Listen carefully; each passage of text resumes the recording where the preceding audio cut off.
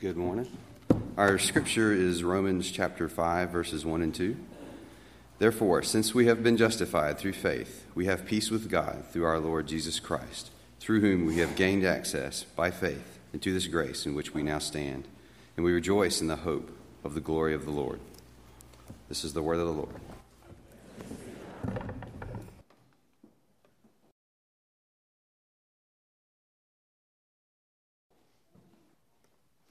I did not talk about Charlottesville a couple Sundays ago, and it was right that I didn't, and I could explain why, but realizing that what we're talking about today, I'm going to address it at least briefly. I remember when that occurred, it took me back to a painting you might be familiar with. It was painted in 1886 by George Frederick Watts.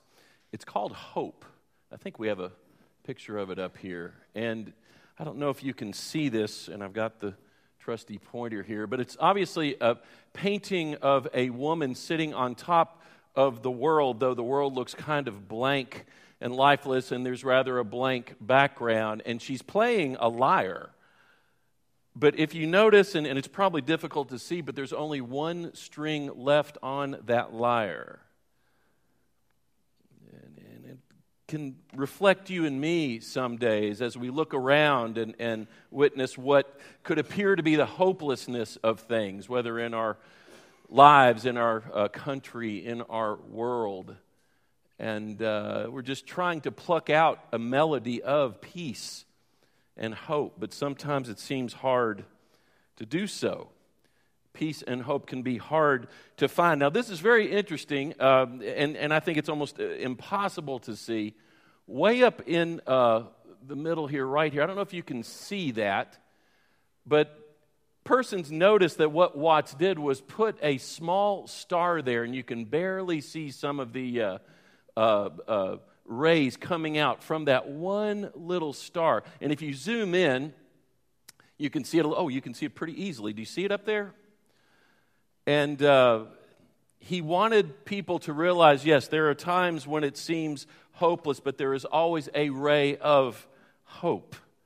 Just a single star sometimes, but yet there can be hope. And the longer I live, the more I realize how desperately our world needs peace and hope these days, and how ultimately our only hope is really through Christ. Let's look at Romans 5:1. Which Walter read a moment ago. Therefore, since we have been made right in God's sight by faith, we have peace with God because of what Jesus Christ our Lord has done for us. Since we have been made right in God's sight, do you see it? Have peace. Now the word, it's echo irene in the Greek, have peace. But the word there for have, echo, really means to grasp or seize or lay hold of. Which is why I've always appreciated J.B. Phillips's translation of this particular phrase. He says, let us grasp the fact that we have peace with God.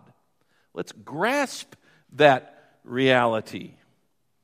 My question is, have you grasped that reality lately? Or really a few realities that are talked about in such a wonderful, concise form just in these two verses. Grasping the reality that we, yes, have peace with God and have access to God and hope in God. And that's what I'm talking about this morning. It kind of lays out there wonderfully in three ways. And I'm asking you, have you experienced those realities lately? Because sometimes these days it's hard to find hope. Now, you can refer to your outline if you like in your handout, or we'll have this up here as well. First of all, grasp the fact that we have peace with God. I love that we just sang a moment ago, in Christ alone. What does it say? In Christ alone my hope is found. In Christ alone my hope is found. You know, elsewhere, Paul talks a lot about peace, but he's talking a lot of the time about this inner peace. You remember the passage in Philippians where he talks about what? And the peace of God that does what? Surpasses all what? Understanding. And that's an inner peace, an inner subjective peace. And that's great, and that's provided to us when the Holy Spirit enters our lives. But prior to the Holy Spirit entering our lives, we've got to recall there were these objective realities of the cross and the resurrection that happened without. happened outside of ourselves. And I'm going somewhere with that. You know, there are some translations that say, therefore, since we have been justified by God through Christ. Because that justification, in a way, really was an objective reality, an objective phenomenon that occurred through the cross and resurrection and through Christ standing in on our behalf when we are judged for our sins. And I believe ultimately these days, if we don't seek God from without, because Paul here is talking about outside of ourselves, upward, looking outward and upward. If we don't seek God from the outside to come in and enter into our world, I think we're doomed. We truly are. You know, Jesus made peace for us on the cross, justified us on the cross. And we have peace with God. That translation says it's proston theo. It literally means we have peace in the face of God. Why? Because of Jesus Christ being there to face God the Father with us. I know I'm sounding quite theological here, but this is so significant that ultimately we don't put our hope on that inner peace that we can have, which is a wonderful gift from the Spirit. We put our hope in that which occurred outside of ourselves with the cross and the resurrection. That's where we place our hope. The peace doesn't come from within. Roy Fish, that wonderful professor of evangelism for so many years, said that if we're going to look internally for peace with God, that's like trying to anchor a ship by throwing the anchor on deck. No, you throw it outside of yourself. Outside of ourselves is where we ultimately find the help. You hear people say, come, Lord Jesus, come to us now. That's what we're talking about here. Through Jesus Christ, all of this is done. And Paul hammers that home again and again, that it's through Jesus Christ out there that this occurred in that real-time event. It's interesting, the first, middle, and last verses of Romans chapter 5 contain the phrase, through Jesus Christ. Let's look at that. Romans 5:1, first verse. Therefore, since we have been justified through faith, in the NIV, we have peace with God through our Lord Jesus Christ. The very middle verse, put that up. We also boast in God through our Lord Jesus Christ, through whom we have now received reconciliation. The very last verse of that chapter. Now, God's wonderful grace rules instead, giving us right standing with God and resulting in eternal life through Jesus Christ our Lord. Does the theme press on? Yeah, look at the end of chapter 6. For the wages of sin is death, but the free gift of God is eternal life through Christ Jesus our Lord. Even at the end of chapter 7, Paul again repeats, thanks be to God who delivers me, what? Through Jesus Christ our Lord. I hope you see the refraining theme there.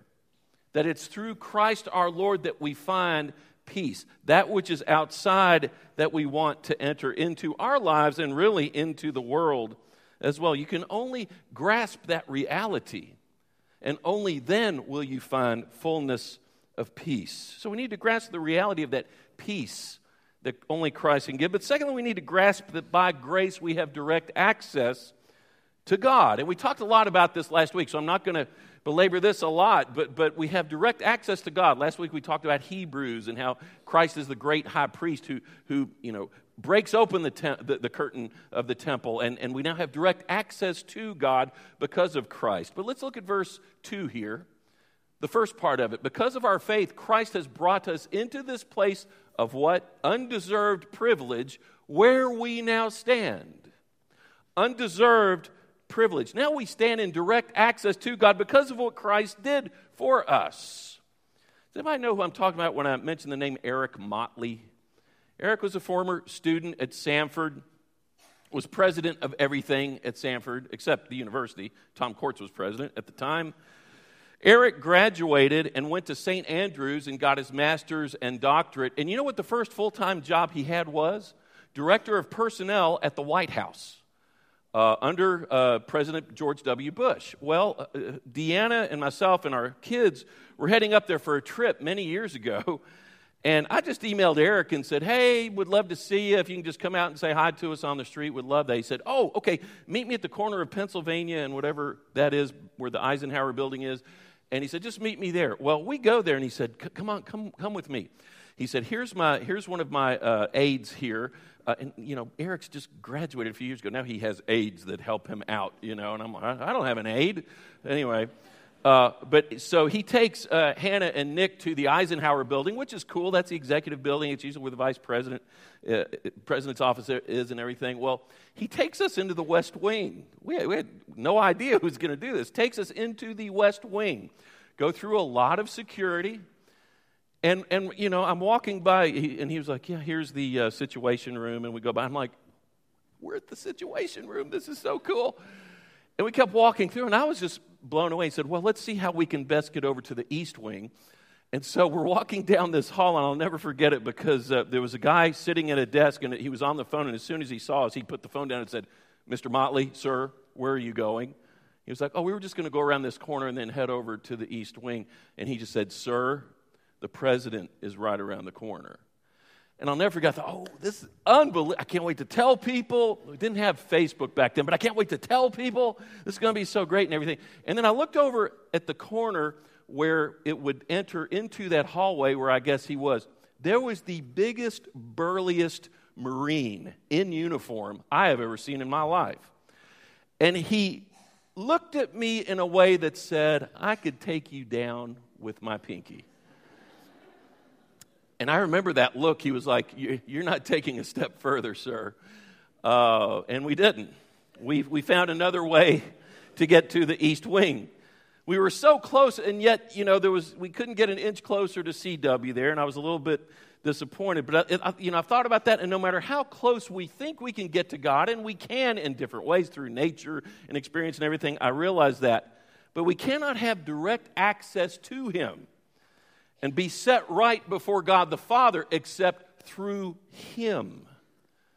We might get close and have wonderful experiential things that happen to us, and that's great. But to have direct access to God the Father, it's only through Christ and His atoning work on the cross along with His resurrection. So through Christ, we have this privilege of access. It's undeserved, as Paul says.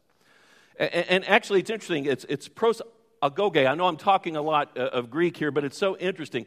The word there where it says that we've been brought into this place of undeserved privilege.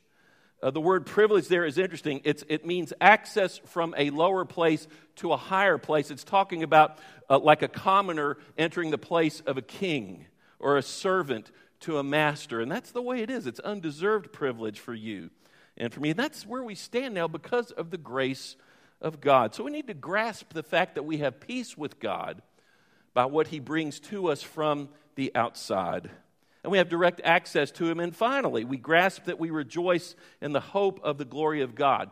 Let's look at verse 2 again one more time. I'll read the whole thing, but focus on the second phrase there. Because of our faith, Christ has brought us into this place of undeserved privilege where we now stand, and we confidently and joyfully look forward to sharing God's glory. Some translations say the hope of God's glory.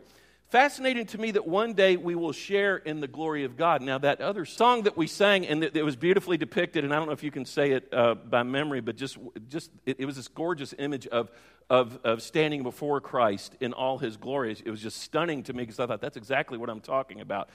I think of Brian. Brian took his two kids up to Hopkinsville, Kentucky when the eclipse happened. How many of y'all got to see the eclipse through the glasses and everything? Well, he went up to Hopkinsville and saw it in its totality, and he said he was just mesmerized by it, and it's hard to even explain. Cooper and Owen, it was just amazing, right? And, I think about that, and that had to be, and Brian told me the other day, I just can't even get my head wrapped around it. I cannot even put it into words. Think about standing before the totality of God's glory and how we're going to be blown away by that someday. Peter, James, and John got to experience that at least as a glimpse on the Mount of Transfiguration. They saw a glimpse of God's glory when Christ was transfigured. But just multiply that many, many times, and we're going to be in the presence of Christ in His gloried state, and we will get to participate in that glory ourselves eternally. That just boggles my mind. The totality of that glory. And I've needed to grasp that reality most of the three for me. And I think it's because with Charlottesville, I was so experiencing the opposite, if that makes sense. I've clung to the reality that I will experience the glory of God. That's such purity and such victory over evil. And you know, I've prayed that God would give me someone to give voice to it. And thanks be to God, Dr. Joel Gregory helped me out. Joel is professor of preaching at Truett Theological Seminary on the Baylor campus. One of my heroes in preaching. I think he's the great expositor of the word that we have in the English-speaking world. I just think he's amazing.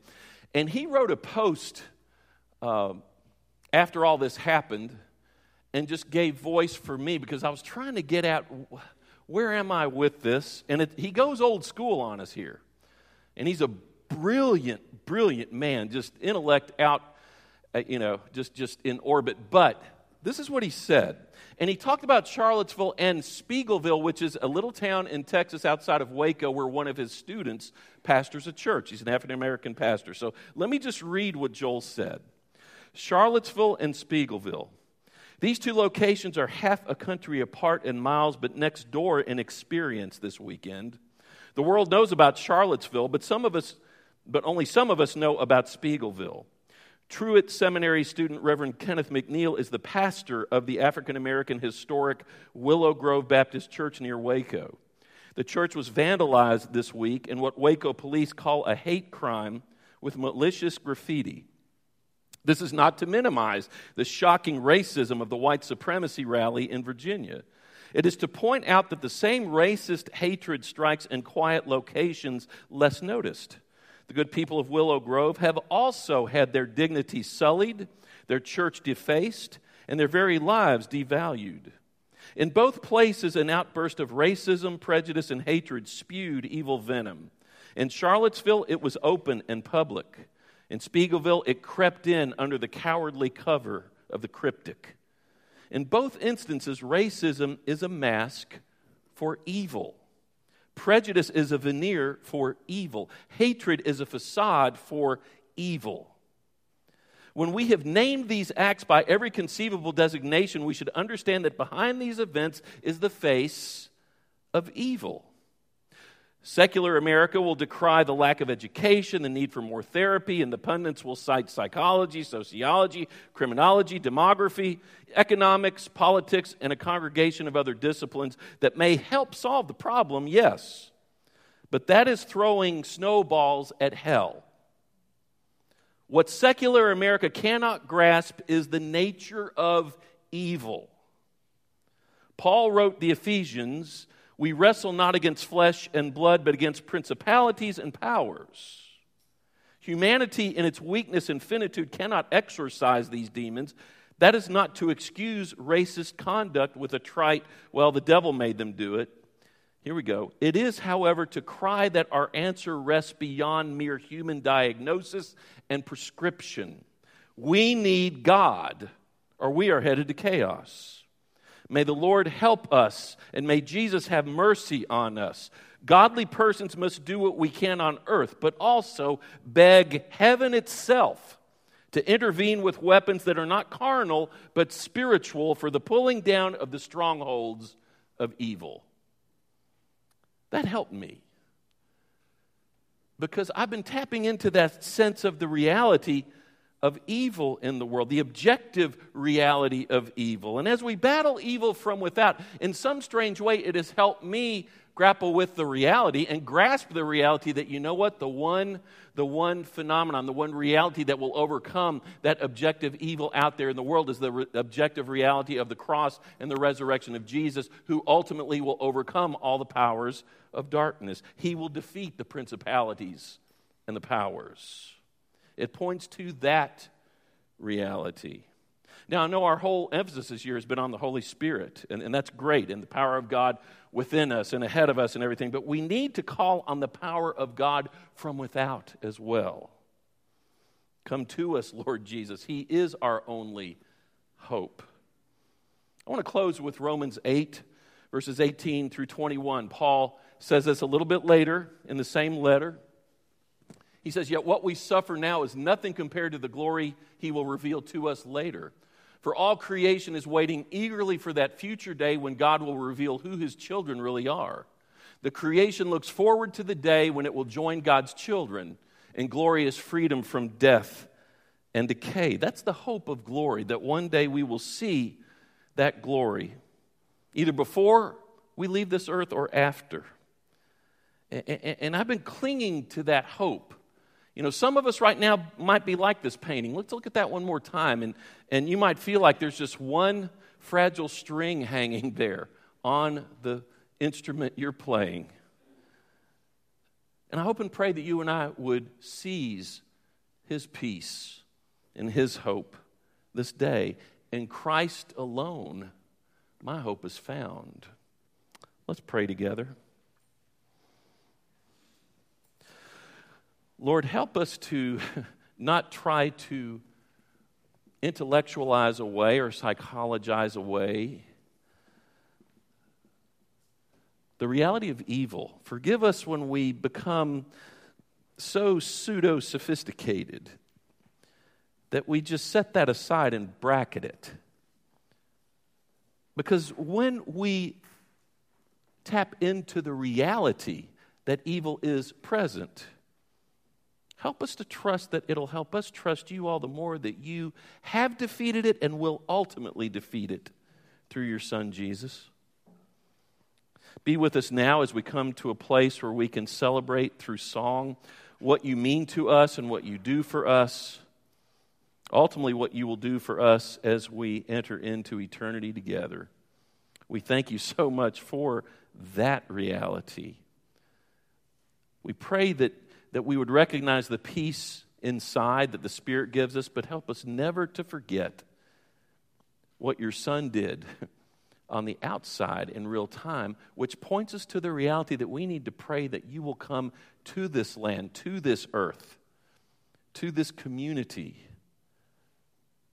and help us find the pathway to peace. We pray these things in your name. Amen.